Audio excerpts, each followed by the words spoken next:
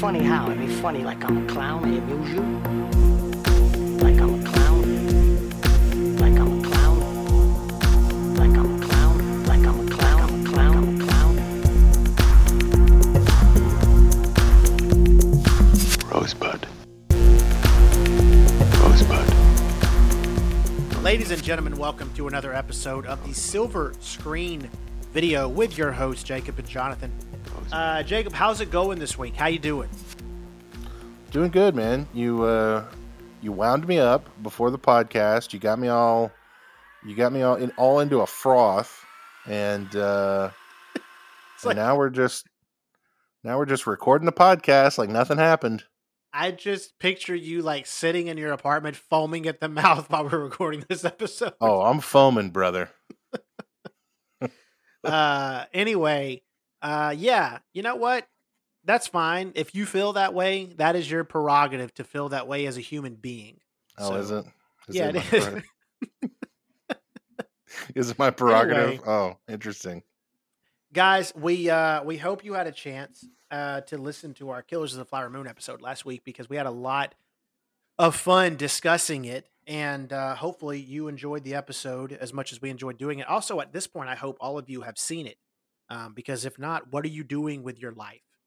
So, anyway, this week we're doing some Alfred Hitchcock movies that my great co-host picked. But before we get into that, I've got a couple of Halloween holdovers, if you will. Okay, I was holding there, but you didn't do anything. So, I will not. real quick, I watched the movie on Shudder. It's been on my list a while, and normally speaking, I wouldn't even bring up some weird Shudder movie I watched, but this one came out during COVID. It was done completely on webcam, and it's called Host. And essentially, they do a seance on webcam, and it's 57 minutes long. And I gotta tell you, it's probably the most efficiently used type of found footage film I've ever seen in terms of what they were like bang for your buck. I was really impressed. I highly recommend to anyone who is a fan of the horror genre or found footage genre to check it out. Odds are I'm the one that's behind on this because it is 3 years old, but it had a lot of hype when it came out, and I just kind of ignored it because I didn't care. But I truly was impressed. I probably haven't enjoyed a found footage movie that much since the Blair Witch Project, which is high praise because I love that movie. But still, it was really good. That's high praise. More than Paranormal Activity. I wasn't a fan of Paranormal Activity. Oh, really? But the reason I wasn't is no offense to the movie, but we watched it whenever it was like the end of its hype cycle. Because, it ended up making like $200 million. Right. And everyone was talking about it, and you could not go anywhere without hearing about how terrifying this was. And we put it on, and I remember liking it. I thought it was like well made. I really liked a lot of the tricks that they used to make some of those scares work. And honestly, that is something that continued throughout that series. Because I think they've made like 5 or 6 now. But they actually did some really cool shit, even in the bad sequels, involving like a blanket over a ghost kind of, but just in really creative ways, involving like the PS3. Do you remember that motion sensor thing that the PS3 was like bragging about for a while before VR tech and all that exploded? Yep. There's a great scene in like the third one involving that tech, and some of that shit is really terrifying. So I am a fan of the overall series, but Paranormal Activity didn't hit the same for me because it was just so hyped up, man. I was just like, I've seen it a couple of times since. It's probably actually time for a rewatch. So this one you're talking about is the Host, or just Host? Yeah. It's just Host. Oh, okay. All right. But I was honestly, I was blown away. Like I typically don't get too into some of these just rando horror movies we find on Shudder or Amazon Prime or whatever. But I really was. It was very effective. I've since read about it a little bit, and like there were some people who said like they started watching it at night and had to turn it off and finish it in the daytime because of how scary it was. Oh, So damn. I clearly, I mean, I wasn't scared, but I don't really. Most people who are horror watchers don't watch movies to be scared. They just see like how to me anyway. I just see how efficient they're going to be with what they're trying to do. If you've got slashers, you want to see creative kills. If you've got a haunted house thing, you want it to be suspenseful and have some creative visuals and all that. And this movie checks that box. And there's a decent amount of violence that I really liked as well. So overall, dude, cannot recommend this movie enough, especially considering the runtime. Okay, okay.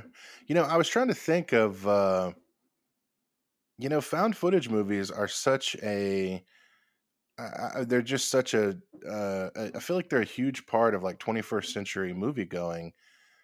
And I was trying to think like how many have I even seen? And it's not many. It feels like there are more of them than there actually are. Like I'm having a hard time. Like I looked up a list and like the only one I've really seen on this list is like Cloverfield and Troll Hunters. Remember that movie? Oh, that movie was epic. Yeah. Yeah, that movie's really good, but like I don't know, man. I just feel like I haven't seen a lot of I guess they're mostly horror movies. Maybe that's why I haven't seen a lot of them. Yeah, they are mostly horror movies. I mean, you've got a couple of outliers that would be considered found footage because of how they're shot, like possibly Searching would be considered found footage, End of Watch, District 9 a little bit. Um Yeah, District 9 yeah, yeah, yeah. But I mean, I don't really consider End of Watch is probably the most obvious non-horror example. But I mean, dude, when it comes to found footage movies, you've got the entire VHS series is really fun. There's a great, I think it was, I don't know if it's South Korean, something called Ganjiam, a haunted asylum. That's a really good found footage movie where they go into this haunted asylum that was really effective. I don't know. I'm a Mm, big fan of the found footage. The problem is they're a dime a dozen because, like you said, they're a big part, especially after Blair Witch and Paranormal Activity, because everybody wanted to get on that money train. right, right. Yeah, that's true. But aside from that, I did go see the new Alexander Payne movie. I won't go into detail too much because we are going to do an Alexander Payne episode in a few weeks, but we probably won't talk about this movie that much because I'm assuming you will not have a chance to watch it by then. But his new movie, The Holdovers, is instant classic. Paul Giamatti gives what might be my favorite performance he's ever given. So mainly, I wanted to bring it up just to tell you guys if it's playing near you, go see it. You won't regret it. It is like 2 hours and change. It's so great. I mean, I don't want to say I don't want to use the word brilliant, but it's what you expect from Alexander Payne, despite the fact that he did have a small misstep with downsizing, which that one we will be discussing when we do the Payne episode. So I will hold off on that. But I'm glad to see he was able to get right back into rhythm. Like he did not miss a beat when it comes to what he's typically known for with the holdovers. It's fantastic. So this is kind of the logical follow-up to Nebraska, you would say. Yeah, absolutely. I mean, dude, I still don't understand what was going on with downsizing, but like I said, we'll get into that in a few weeks. But that movie is such a fucking anomaly. I do not understand that movie. Well, good to hear the new one's good. I don't even think it's out here yet, but I am very excited for it, especially the return of Paul Giamatti. Man, I feel like he's been wrapped up in billions for too long. Like it's nice to have old Paul Giamatti back. Yeah, I really tried to watch Billions, but I wasn't able to because it's not very good. So I watched the first season and I enjoyed it. But the second season, I was like, it starts wearing thin. It's like, oh, they're just going to keep doing the same stuff. Like, okay. yeah, I'm not comparing the two because I've never watched Succession, but it's kind of like why I don't want to watch Succession because I feel like it could be kind of repetitive, and I don't want to commit to that for 5 seasons or whatever. So There's a lot of like like epic soy banter definitely in Succession, but also in Billions. Like it's like you know, every character is like, I'm the coolest fucking person in the fucking world. Fuck you, motherfucker. Like, and it's like, okay, all right. Like, I don't know. It's Hey, there's nothing wrong with self confidence. yeah, but when every character is really just talking the same and acting the same, and they're all just equally cool and witty, it's like, okay, what are we doing here? You know what I mean? Like, what is this? I don't know. I agree. You've got to have some lame asses to kind of mix it up. You gotta have a Pete Campbell. Like Yeah, that's true. you gotta have a Pete Campbell and a Peggy Olson in your show to just kind of make everybody else seem smart, as opposed to when everybody's smart, nobody's smart. Anyways. Well, yeah. I mean, either way. I mean, I was glad to see Giamatti return. Like, dude, that guy. We're gonna obviously discuss him a lot more in the future for that episode. But man, that guy is like he is a leading man trapped in. No offense, Mr. Giamatti, that guy. So Giamatti is like that's actually one of the problems with Billions, because what's his name, Damian Lewis plays Bobby Axelrod, like basically if Elon Musk was cool, like the richest hedge fund manager in the world, and like they try to make Paul Giamatti out to be like his equal, and it's like that's the fatal flaw of the TV show, because it's like, dude, Giamatti's not. You know what I mean? Like he's supposed to be the guy that's angry, and it's funny when he gets mad. Like he's not supposed to be the equal of some big handsome hedge fund guy. He's supposed to be like a little worm almost. I mean, Damian Lewis was the main reason I wanted to check it out, because I'm a big fan. But I mean, yeah, I honestly, outside of what you've just told me, I don't really know much about that show. So I don't even know how many seasons there are or anything. Dude, people like it. I think the like 7th season just came out. I think that's the last one. But I'm surprised you watched it. Typically, you're pretty stingy when it comes to TV shows. So well, I mean, actually, I'm not that stingy when it comes to like trying a TV show. Now, when it comes to okay, finishing and completing, like that's a whole nother thing. I'm a quitter, man. I like if that thing gets a little too boring, I'm like, you're out of the rotation, pal. See, that's why I'm afraid to start shows like that, because I will finish it.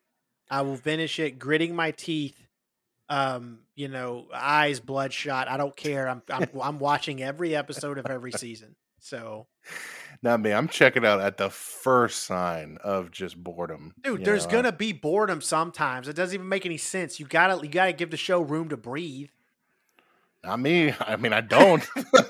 Actually, I don't. You know what? Why don't you just go back to Frasier, pal? Okay.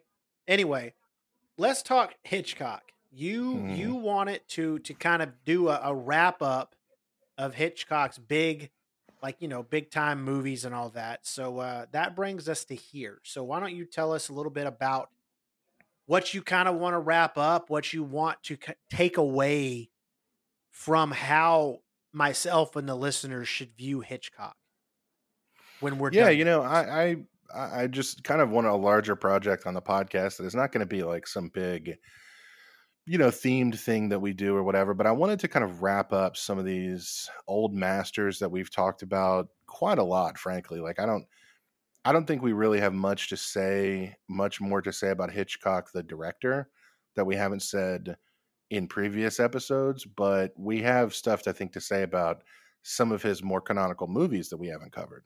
And I think that's the same with there's a couple Orson Welles movies that we haven't talked about. A couple different Fellini movies, that kind of thing.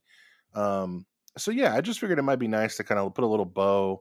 Not that this will finish out Hitchcock, but maybe this and a couple more episodes just to kind of finish out Hitchcock's main filmography, and just address some of the movies that we've never talked about. For instance, one of them, which I think we're going to do coming up, is British Hitchcock. We've never talked about any of his British films, and his British career was a career unto itself. Like it was completely different than any movies he made in America.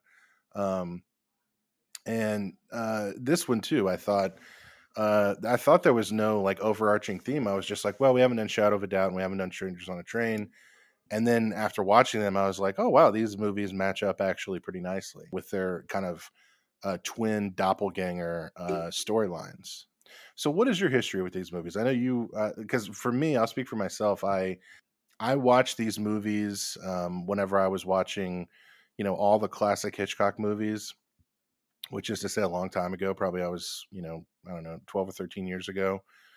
And I watched these too because, after the big ones, Vertigo, Psycho, The Birds, Rear Window, and all those, North by Northwest. I watched these and I remember being disappointed in them. And I was just like, man, they're not quite as interesting or thrilling or as sophisticated as the best of Hitchcock. Which, I mean, what is? You know what I mean? Not very many movies. Period are as sophisticated as Vertigo or Psycho or whatever. So maybe I had a little bit of outsized expectations, but so me personally revisiting them now was kind of an interesting. It was an interesting perspective. But what's your history with these movies? Did you see them when you were a kid, or did you wait and see them when you got older, or what context have you seen these movies in? No, this was my first time watching both. Um, Oh, really? yeah, yeah. Outside of your mainstays with Hitchcock, like all the ones you mentioned, we briefly talked about rewatching Psycho a couple of episodes back. Um, Outside of the main ones, I didn't watch a lot of Hitchcock. And honestly, I never really felt the want or need to kind of watch more of his films when I really got into old movies and stuff like that, just because it's never really occurred to me. But I will tell you that was a mistake simply because yeah, these movies may not be top tier like your heavy hitters, North by Northwest, Psycho, Rear Window, Vertigo. But there's definitely a place for these. Honestly, watching these along with also all the other movies we've talked about, I should say, with like Rebecca being one of them. It kind of makes me think of Raoul Walsh because Mm, he's so consistent with what he wants to put in his films, what themes he wants to explore, and I really like that. There's something somewhat comforting about having these constants throughout most of your movies. Um, yeah. before we jump to these two, I did want to mention we talked about Psycho, but I did not talk about it on the podcast. I recently revisited Rear Window, Oh, and okay. Rear Window is perfect. Like it Mm, is, in my opinion, it is hands down Hitchcock's best movie. And personally, I'm biased, but I think there's not much of an argument to be made that anything else he made was as great as that with everything: the set, the characters, the performances, the tension.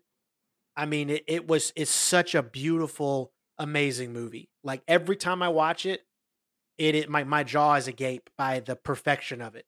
It really is one of the greatest movies ever made, I think. yeah. I mean, I would probably, obviously my love for Vertigo is well trod, and I think Psycho may have a little bit of an argument, but no, I'm with you. I mean, when we talk about Hitchcock, and I wanted to mention this too. When I talk about his canonical films, I pulled up a list of his filmography here. These are the kinds of movies I'm talking about. Just for clarity's sake, when we talk about Hitchcock's most canonical, because he made a bunch of movies. I'm talking about in the UK the British movies, the 39 Steps and the Lady Vanishes, and then of his American movies, I think Rebecca, Shadow of a Doubt, Notorious, Strangers on a Train, and then with Rear Window begins his greatest period: Rear Window, Vertigo, North by Northwest, Psycho, The Birds, and Marnie. And lately, and when I say lately, I mean over the past 10 years or so, Rope has entered that kind of canonical status as well. Which I'm not a huge fan of that movie, even though I mean I think it's good and watchable and all that. But I seem to be in the minority there. A lot of people really love that movie, and I love a lot of other Hitchcock movies. I mean, I love Suspicion. I talked about Saboteur recently that I watched, and it was great. To Catch a Thief is a personal favorite of mine. But those are second tier, and I would recommend obviously any of those. I would recommend any Hitchcock movie, frankly. Um, but I also want to say, like, we've talked about this before, and I come down on the side of David Thompson, and I think we kind of both do. In the Hitchcock, I don't really respect his artistic vision as a whole. I think he's very cold and calculating, um, and seemingly unaware of his own issues, with the exception of Vertigo, with the strong exception of Vertigo. Um, that being said, that doesn't mean that I don't like any of his movies. Same with Kubrick. I question Kubrick's overall artistic project, but I love some of his movies. I mean, you can't deny 2001, Strangelove. Clearly, you know my feelings on Kubrick. Anybody that listens to this podcast knows my feeling on Kubrick, but I still can't deny the fact that that is a way they are very relatable. They are both like too cold to be like a recent example would be, I'm not saying clearly Alexander Payne is in either of their categories, but I watched The Holdovers and there's something there. There's something that is warm-blooded and like feels like it is trying to move you. And I feel you feel that with, Killers of the Flower Moon, Scorsese does it. There's so many, even if they're not necessarily trying to move you, they are trying to jar something. Fincher's another good example. But with Kubrick and with Hitchcock, more so with Hitchcock, it just became that systematic approach, that robotic idea of storyboarding, and this is what I want, and this is how it's going to look. There's no room for this. As we've discussed before, which continues to blow my mind when I think about it, Hitchcock was so good at storyboarding, he didn't even really think he needed to be on set all the time, which is crazy, So while I do think he is a very special director, especially when you look at what he means to old Hollywood, what he means to filmmaking in general, he's very important and irreplaceable in regards to the history of filmmaking. But he's very, very cold. You get something from these movies, but I think that's like a byproduct of the actual themes of the movies and has nothing to do with Hitchcock trying to convey it. No, I agree. There's very little, which I think is why Vertigo is such a special movie. And I don't even mean that from the perspective of it's one of my favorites, but it's the only movie that he's made where he kind of lets himself onto the screen, or lets himself into the movie, and when you see that, you're like, wow, at least it feels like a human made this. This man is laying his sins bare on the screen for all of us to see. But these directors, I think, and I think Spielberg is sometimes in this category. I think Nolan is definitely in this category, and like you said, Fincher, I think he's in this category too. They're directors they're making a big, and that's why Rear Window is such a great Hitchcock movie, because the set of that movie was essentially real, right? Like it was like the most expensive set ever built, and that set is almost like a metaphor for a mode of filmmaking. Hitchcock, Nolan, Kubrick, these types of filmmakers are making big, they're making a piece of architecture almost to wow you, right? And architecture sometimes in the physical sense, but some also in the narrative sense, right? It's a big beautiful box or something, or it's a big beautiful puzzle, or whatever metaphor you want to use. But there's nothing that's really ever concerned with humanity going on. And there are exceptions to that. Don't get me wrong, there are exceptions, but as a general rule, I think they're concerned with making these kind of big artifices. But, and this is the key caveat, boy, what artifices they are sometimes. You know what I mean? Like sometimes those artifices are one hell of a ride, and that's where I think I can be skeptical of their overall artistic project. But man, I love some of their products, and some of their movies, because they're experts at creating this mechanism, this big mechanism that you watch kind of unfold on the screen in a really awesome way. So which one do you think we should get into first? You want to do Shadow of a Doubt first? Just Yeah, let's do. Chronologically? Yeah, Shadow of a Doubt came out in 43, Strangers on a Train 51. Shadow of a Doubt is just about a teenage girl who's happy to see her uncle as he visits their small, quiet town. Come to find out he might be a serial killer, and she soon begins suspecting that when she's told by a couple of detectives, look, this movie, I didn't even need to know this motherfucker was a murderer for him to be one of the creepiest uncles on the planet. Okay. I'm an uncle. Okay. I have many nieces and nephews, and this guy makes all uncles look bad.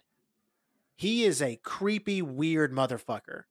And that's like disregard the fact that he's a murderer and has some very questionable opinions on women. So yeah, that's the first thing I took away from this movie. Well, let's talk about the serial killer. Let's talk about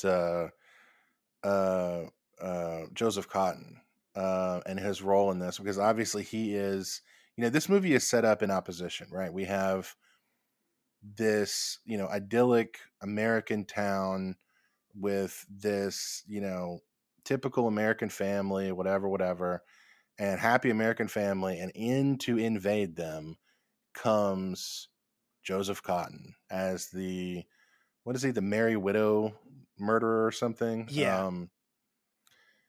There's a great scene in Citizen Kane, and I mean great. There's a great scene in Citizen Kane where Joseph Cotton is Orson Welles' buddy throughout the whole movie, and then at a certain point, Joseph Cotton asks Jed Leland. He says, I'm paraphrasing it, but he goes, "Am I a stuffed shirt? Am I a dowdy school marm?" Basically asking Jed Leland, like, am I all of these things that Charlie Kane says I am? And Leland goes, "Yes." It's a great moment because there's no reason in the movie that we ever have to dislike Joseph Cotton, right? But when he says that phrase, it's like, oh my God, that you're right. You are smarmy and kind of annoying and kind of, and I guess what I'm saying by that is there's something unlikable about Joseph Cotton. And even the roles where he's nice and plays a good character, there is something annoying about him. And I don't mean in his mannerisms or I find him annoying as an actor. I mean, there's like, I just can't put my finger on it. There's something annoying about him and his line delivery. And this movie exploits that, I think. There's something unsettling about Joseph Cotton and the way that he reads his lines. And yeah, this movie perfectly like plays off of that and turns him into a stone cold psycho. There's no other words for it. Like, this guy like has some of the most chilling dialogue and chilling scenes in any movie, right? When he's like, open the sides of those houses and you'd see nothing but swine. It's like, what the fuck are you talking about? Like, dude, the best delivery in the movie is when I forgot what exactly was. She was like, "But they are people," and like, yeah, the camera zooms in on his face. It's so terrifying. Like, and then not to mention the dinner scene where he's just talking about, I believe he calls them like something fat animals or something. It was so disturbing. I forgot exactly what he said, but then his sister is like, "I don't want the girls at the country club to hear you talk about women this way." And it's like, no one should hear you talk about women this way. You're a psycho. About? Yeah, no, he's talking about, plus like, it'd be different if he was talking about like rich stuck up women. He's like, no, he's talking about widows. Yeah. Like, he goes, "These men work all their lives and the widows are left around to spend their money," And yeah, and she's like, "But they're human, aren't they?" Because he calls them something like filthy animals or something. And he looks directly at the camera and goes, "Are they? Are they human?" Dude, he's chewing on some scenery here, man. I think it's a really great villain performance from him. No, I agree. I thought he was fantastic in it. I just the scene towards the end when he is talking to the guy who's leaving, the detective, and he's like, "Oh, and of course you'd want to come back," and he like squeezes his niece's face, and he's like, she's a really like forgot. I cannot remember the exact phrase, but he was like, "Yeah, she's a very nice looking young woman or something." It's like you can't touch your niece's face and say those things, sir. So And also, like, he fucking almost breaks her wrist, like, yeah, and the then day she that he just gets like there. giggles about it and walks off. Like, "Oh, okay, yeah, it was just a mistake. You didn't know you were squeezing and bending that hard." Thanks, Uncle Charlie. Sorry I got mad about you breaking my wrist. Yeah, because I was like, I found this piece of paper that I'm not supposed to see for some reason. Like you do, it's just Yeah, he was so good. he's a fucking psycho. And the I want to bring up because he's contrasted against this is a very big part of the movie. He's contrasted against this wholesome all-American family. And Hitchcock was he talks about this being his favorite movie, his most personal movie, which I don't know, man. Really, this is your favorite movie? I don't know. I'm so skeptical of that. Yeah, I'm sorry. How is this your most personal movie, Hitchcock? Did you murder widows? I mean, what are you doing here? Oh, okay. No, I can explain that. He says it's his most personal movie because he based the mother in the story around his mother, his own mother, who was dying at the time of the filming. And I guess, okay, here's what I want to say, and I'm just gonna lead with it and see if you either agree or disagree, because it's a very important plot mechanic. We have to contrast Joseph Cotten with this all-American family, right? So that's what we're supposed to get from this portrait of all-American family. There's the dad and the mom and the 3 kids, and they live in a small town and whatever. I think that Hitchcock is not very good at portraying a small town America and an all-American family, right? I don't think he's very good at that, because he thinks that he did a loving portrait of his mother. This woman is like Dottie. Like, she is like not fit for, I mean, I'm not saying she needs to go to an insane asylum, but she needs to she is completely oblivious to the fact that her brother is a stone cold psycho killer. And there are hints. You know what I mean? Like the dinner scene we just talked about. Like, I guess what I'm saying is I don't think Hitchcock is great at performing or at portraying this like warm, wholesome family to contrast Joseph Cotton's stone cold killer. And when I say warm portrait of family, I'm thinking of, maybe Orson Welles' portrait of the Ambersons at the beginning of Magnificent Ambersons, just to use something else Joseph Cotton is in, or Orson Welles' depiction of small town America in The Stranger from 1946, which is a great film noir where he plays a Nazi collaborator. Other examples from the period: Vincent Minnelli's Meet Me in St. Louis, right, which is a portrait of a turn of the century small town American family who's about to be ripped apart by progress. And even like Fanny and Alexander, Ingmar Bergman, at least the first hour of that movie. And I'm just using those in contrast because they do a really good job of portraying wholesome family dynamics in a stable environment. And it would be very easy to say, well, Hitchcock is subverting that. I don't think he is. I think he thinks he's portraying a wholesome, authentic American family, but I just don't think he's doing a very good job of it because he's a little pervert. Like, he can't portray wholesomeness. This is Alfred Hitchcock. You know what I mean? I don't know. What do you think about that take? I mean, on the one hand, I agree with you, but on the other hand, we have to remember that point in history was about primarily for women ignoring red flags and like being oblivious to what was going on, regardless of what you thought the male household was doing. It could be your brother, your husband, your uncle, like whatever. So when I think about the relationship, I think that's what mode his sister is in. And then, of course, being the younger generation, the niece is more in like a curiosity, like I'm actually open to believing that you're not what I think you are kind of thing. So while Right. I do agree with you that he's not great at it, I think there were some aspects that worked like that for me, and that's what they were. That's fair. Okay, so no, that makes a lot of sense. So the portrayal of the mother is kind of like portraying your own mother as like kind of charmingly naive, right? Would you say that's maybe his portrayal of his own mother that way? Yeah, I mean, but also like the charmingly naive, but also like I said, the look the other way type. Don't want to Mm, make a fuss type. Like okay. the I'm not even like and we see it in a lot of old movies in general with people who do know how to kind of capture that time period a bit better with families and the family dynamic. Okay. So I will say this though, I don't.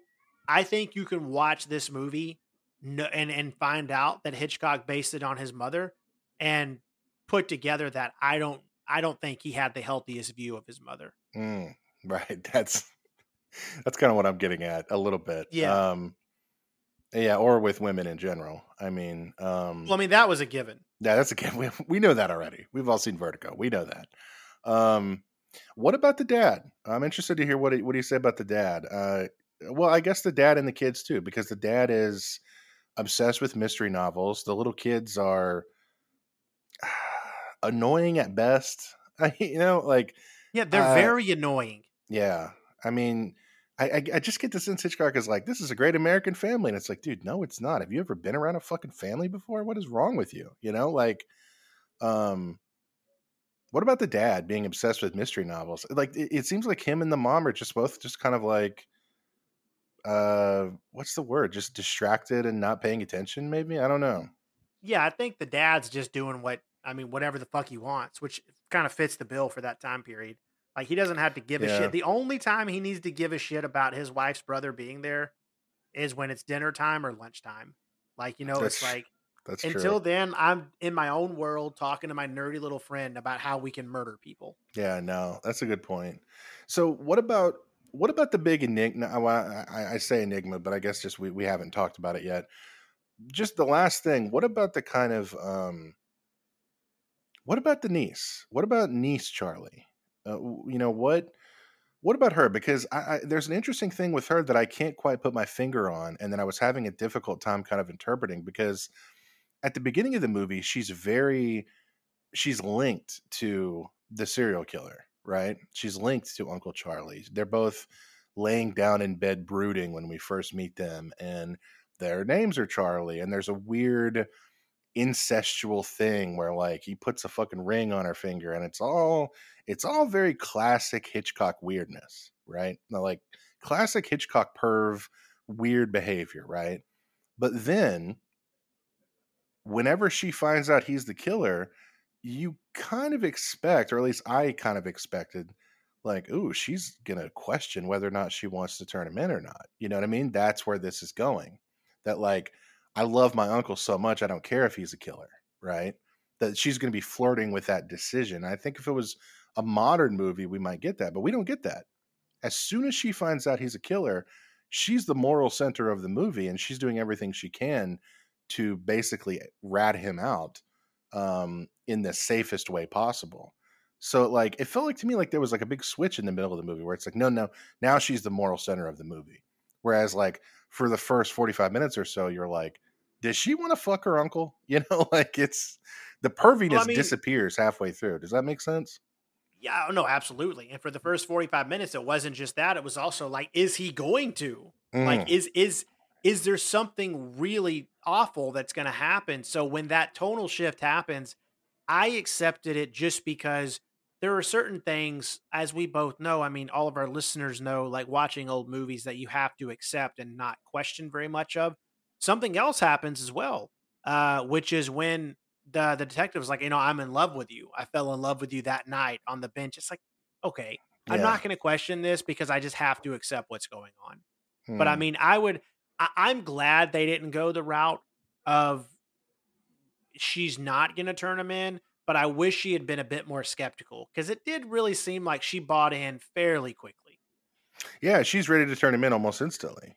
Like, um, yeah, I guess that was my main problem with the movie. Don't get me wrong, I think it's still a great movie, and I think it's really just like he always is, Hitchcock is a master at some of these suspense pieces, like when she gets locked in the garage and, all that other, like Hitchcock is so perfect because it's like she gets locked in the garage and I'm like, how the fuck is she going to get out of there? And then the neighbor's walking by and it's like, oh, that makes sense. The neighbor was walking by, he sets up these traps and then he gives himself an out for the trap, because obviously she can't die, so like it's perfectly constructed in that way, like a perfectly constructed machine. The thing that I balked at though was just I was like, man, I don't know if you're getting it, Hitch. I don't know if this family is really like, I'm not feeling bad that they got corrupted. You know what I mean? Like, I'm kind of like, is it that big of a deal if he kills all this family? Like, I don't really like any of them, to be honest. Like, I don't know. That was kind of like my little sticking point, but I do think it's a great movie. And I also think it's one of the best, small, like non-city, like small town noirs that exist. Cause and it was filmed on location, by the way. Very beautifully, I might add. I mean, I will say this as we transition to The Strangers on a Train. I enjoyed it, and I agree with you about the family. Like, I wasn't invested in that regard, but in my opinion, Strangers on a Train is superior in pretty much every way. It's superior in characters and story, pacing, suspense, all of it. I thought this movie kind of blew my mind, honestly. Dude, I could not agree more. I'm so glad you said that Strangers on a Train was the better one, because you teased me a little bit early on. You were like, one of them's way better than the other one, and I was like, please God, let him say it's Strangers on a Train, because dude, man, does this movie fucking cook, man. Like, this movie, I mean, first let's say what it's about. So basically, yeah. two guys meet on a train, and one of them is a fucking psycho. And he says, hey, man, how about I murder your problem person in your life and you murder mine? And in this case, it was his estranged wife and then the psycho's father. He's like, hey, they'll never even suspect a thing. Let's just kill him, right? Well, only one party was in on this, but that didn't take much because old Bruno was like, I'm fucking killing her. Yeah. So he chokes his estranged wife to death at a fair, and then the movie just takes off. Basically, Robert Walker puts this movie on his shoulders, Yep, and just carries it because his performance is nothing short of fucking amazing. dude. Okay. I don't even know where to fucking start with this performance, much less this movie. Like, okay, I know it's a tendency of like a lot of people to like look back at like, and Letterboxd is fucking absolutely poisoned with this shit of like any older movie. They're like, Katharine Hepburn's a lesbian in this one, and it's like, okay, everybody calm down, But Robert Walker's character Bruno is 1000% gay and absolutely in love with Farley Granger's character. Like, and it's not subtle at all. Like, I mean, oh, absolutely not. The only thing is, at some point throughout the movie, it stops being about this weird, closeted kind of love for this other man, and kind of it does switch a little bit. But yeah, for probably about half or a little more, it is completely about the fact that he does love, like he wants to bang this dude. Mm-hmm. And what's great about it too is it's the kind of love story that like, the gay people wouldn't allowed to be in for like, I don't know, till now, essentially, because like it's not a traditional love story. Is it? Like, Robert Walker is not like, I'm in love with this guy, oh, but I can't because I'm gay. Like, no. He's obsessed with this guy, basically pounces on him the first time he sees him. Maybe he was stalking him. We don't even know that for sure, right? I mean, it's implied that he's stalking him, but no, we don't know. We don't know for sure. I would not be shocked at all if he was stalking him.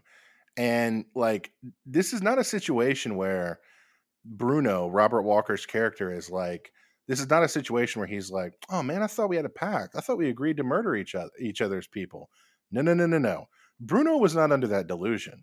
Bruno killed this motherfucker's wife to get closer to him, right? Like, it literally is like a, I killed your wife for you. Are you in love with me yet? Like, Like that's literally.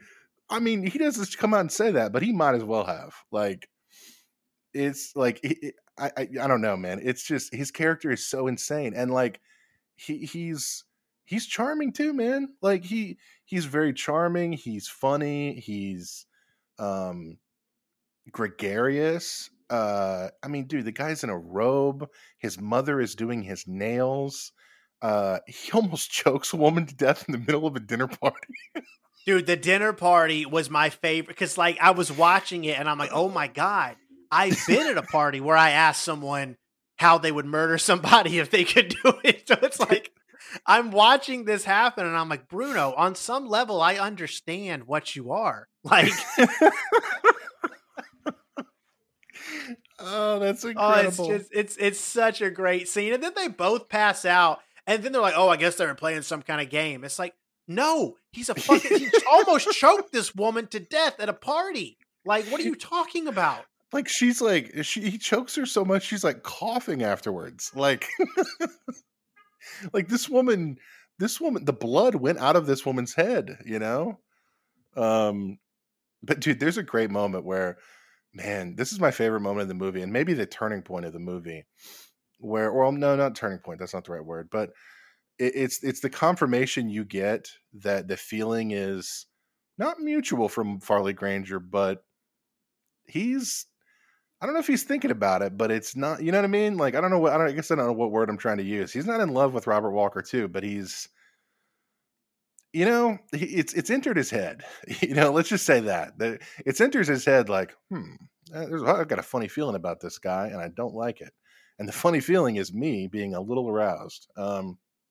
But like, there's a moment where after Robert Walker almost chokes someone to death at the dinner party that he was not invited to, by the way, he just crashes the party.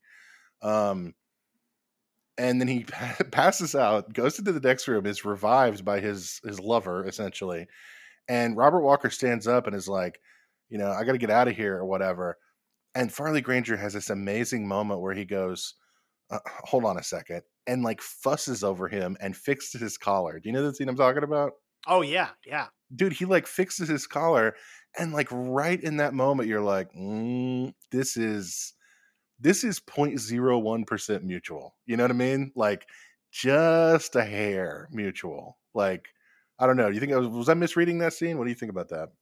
I didn't take the scene that way, but I Hmm. also can't necessarily say you were misreading it. I think that's the beauty of trying to interpret some of this. But I personally didn't take it that way. I was pretty much sold on the fact that that he thought Bruno was a psycho the entire fucking time. And actually Oh, okay. it just kept getting more cemented with every time they would like when when he shows up to his house to talk to his father, and then Bruno's just under the blanket, and he's like, Hello. he's like, "Hello, guy." He's like, "Oh, I was going to tell you my father would be out, but you seem dead set on doing this." It was just so, and it's like, I will say, like, clearly, Guy knew something because he confidently strolled away from him, knowing he had a gun in hand, knowing he is a fucking psycho. Yeah. Well, So there okay. has to be something there. Well, let's talk a little bit more about Farley Granger's character before we wrap it up. Because what do you think about this guy? Because I mean, okay, he's a tennis champion, right? But like I get the idea, and I'm really trying not to like read too much into it because I think that's an easy mistake to make, especially a movie like this where like all the subtext is barely concealed. You know what I mean? You do not have to read too much into it to really know what this movie is about. But when I think of Farley Granger's character, right, because they're kind of set up as polar opposites, right? Robert Walker is like, you're one of those people that do things. I wish I was one of those people, you know. And but Farley Granger's he seems. I agree with you that he seems like most of the movie he's looking like this guy's a fucking lunatic. But there are flashes where it's like not all is right with this Farley Granger character. Not that he wants to be a killer or anything, or that he's in love with Bruno. Certainly not. I don't think that's the case at all. But like, he's so boring and so. I mean, think about his life. He's a tennis pro. he's senator's daughter. He works at the senator's office. He's in Washington D.C. You know, he lives a very boring kind of just staid lifestyle, and like I just kept looking at Farley Granger like there's no thought behind those eyes. Like this guy is just like he's just boring and I kept wanting myself to be like, dude, if you fully embraced Robert Walker's character, you guys could be the greatest. You could put Leopold and Loeb to shame. You know what I mean? Like you guys would be the greatest gay killers to ever exist on the planet. You know, like you guys could go off and probably live a happy life together, you know, just murdering people. Um, does that kind of make sense? Like it almost kind of like you want Farley Granger a little bit to just be like to just give into it, you know, and go run off and be Robert Walker's murdering lover. I don't know. What are your thoughts on Farley Granger's character? Because he's a little hard to read. He is hard to read, but I don't read it that way. I would be hard pressed to trust Bruno ever. Um, I think that That's fair. Guy is the type of character where it's almost like he's been told like what to do and what path to take for most of his life until recently with all the shit going on with his wife. And I feel like he does see a form of freedom in Bruno, but for Hmm. the most part, like he doesn't want to sacrifice what he has for that. For Right. that, not even a relationship with Bruno, but I mean for what Bruno is offering in terms of being a fucking psycho. Right. Right.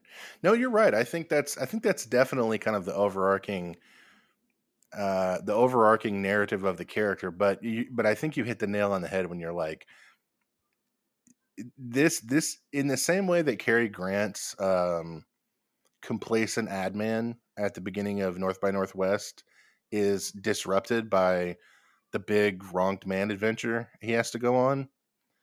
I think Guy in this movie is the same way.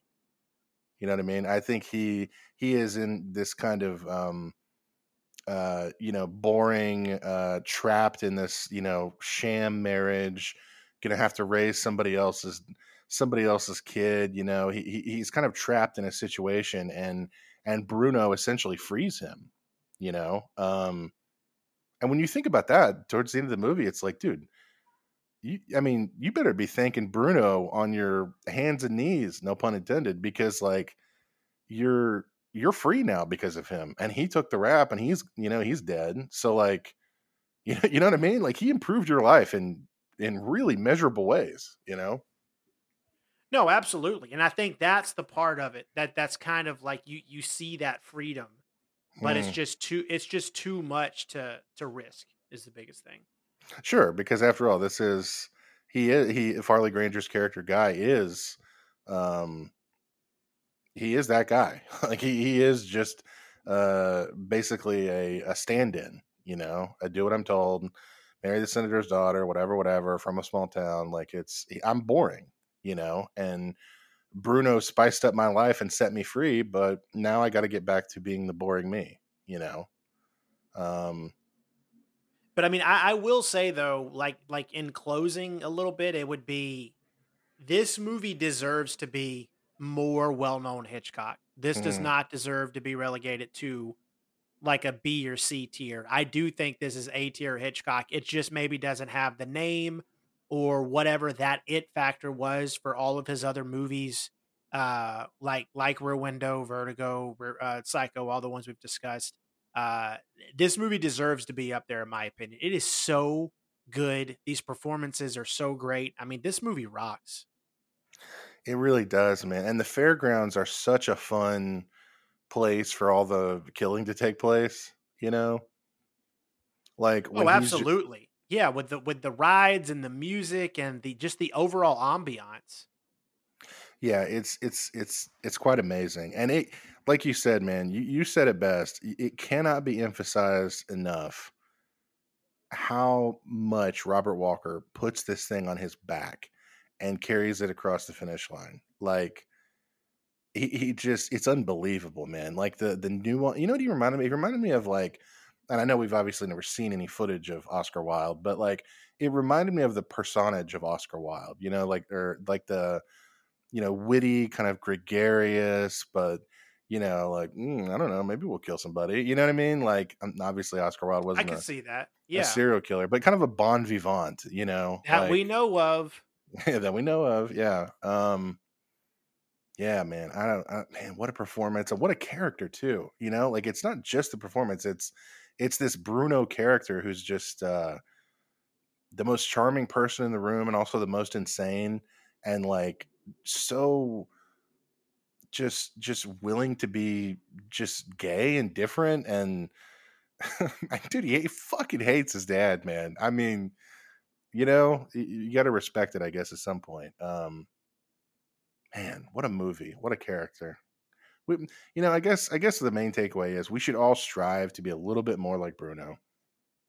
No, exactly. I mean, but if you are going to make a murder pact, be sure the other person is 100% on board before you just kind of do what you want.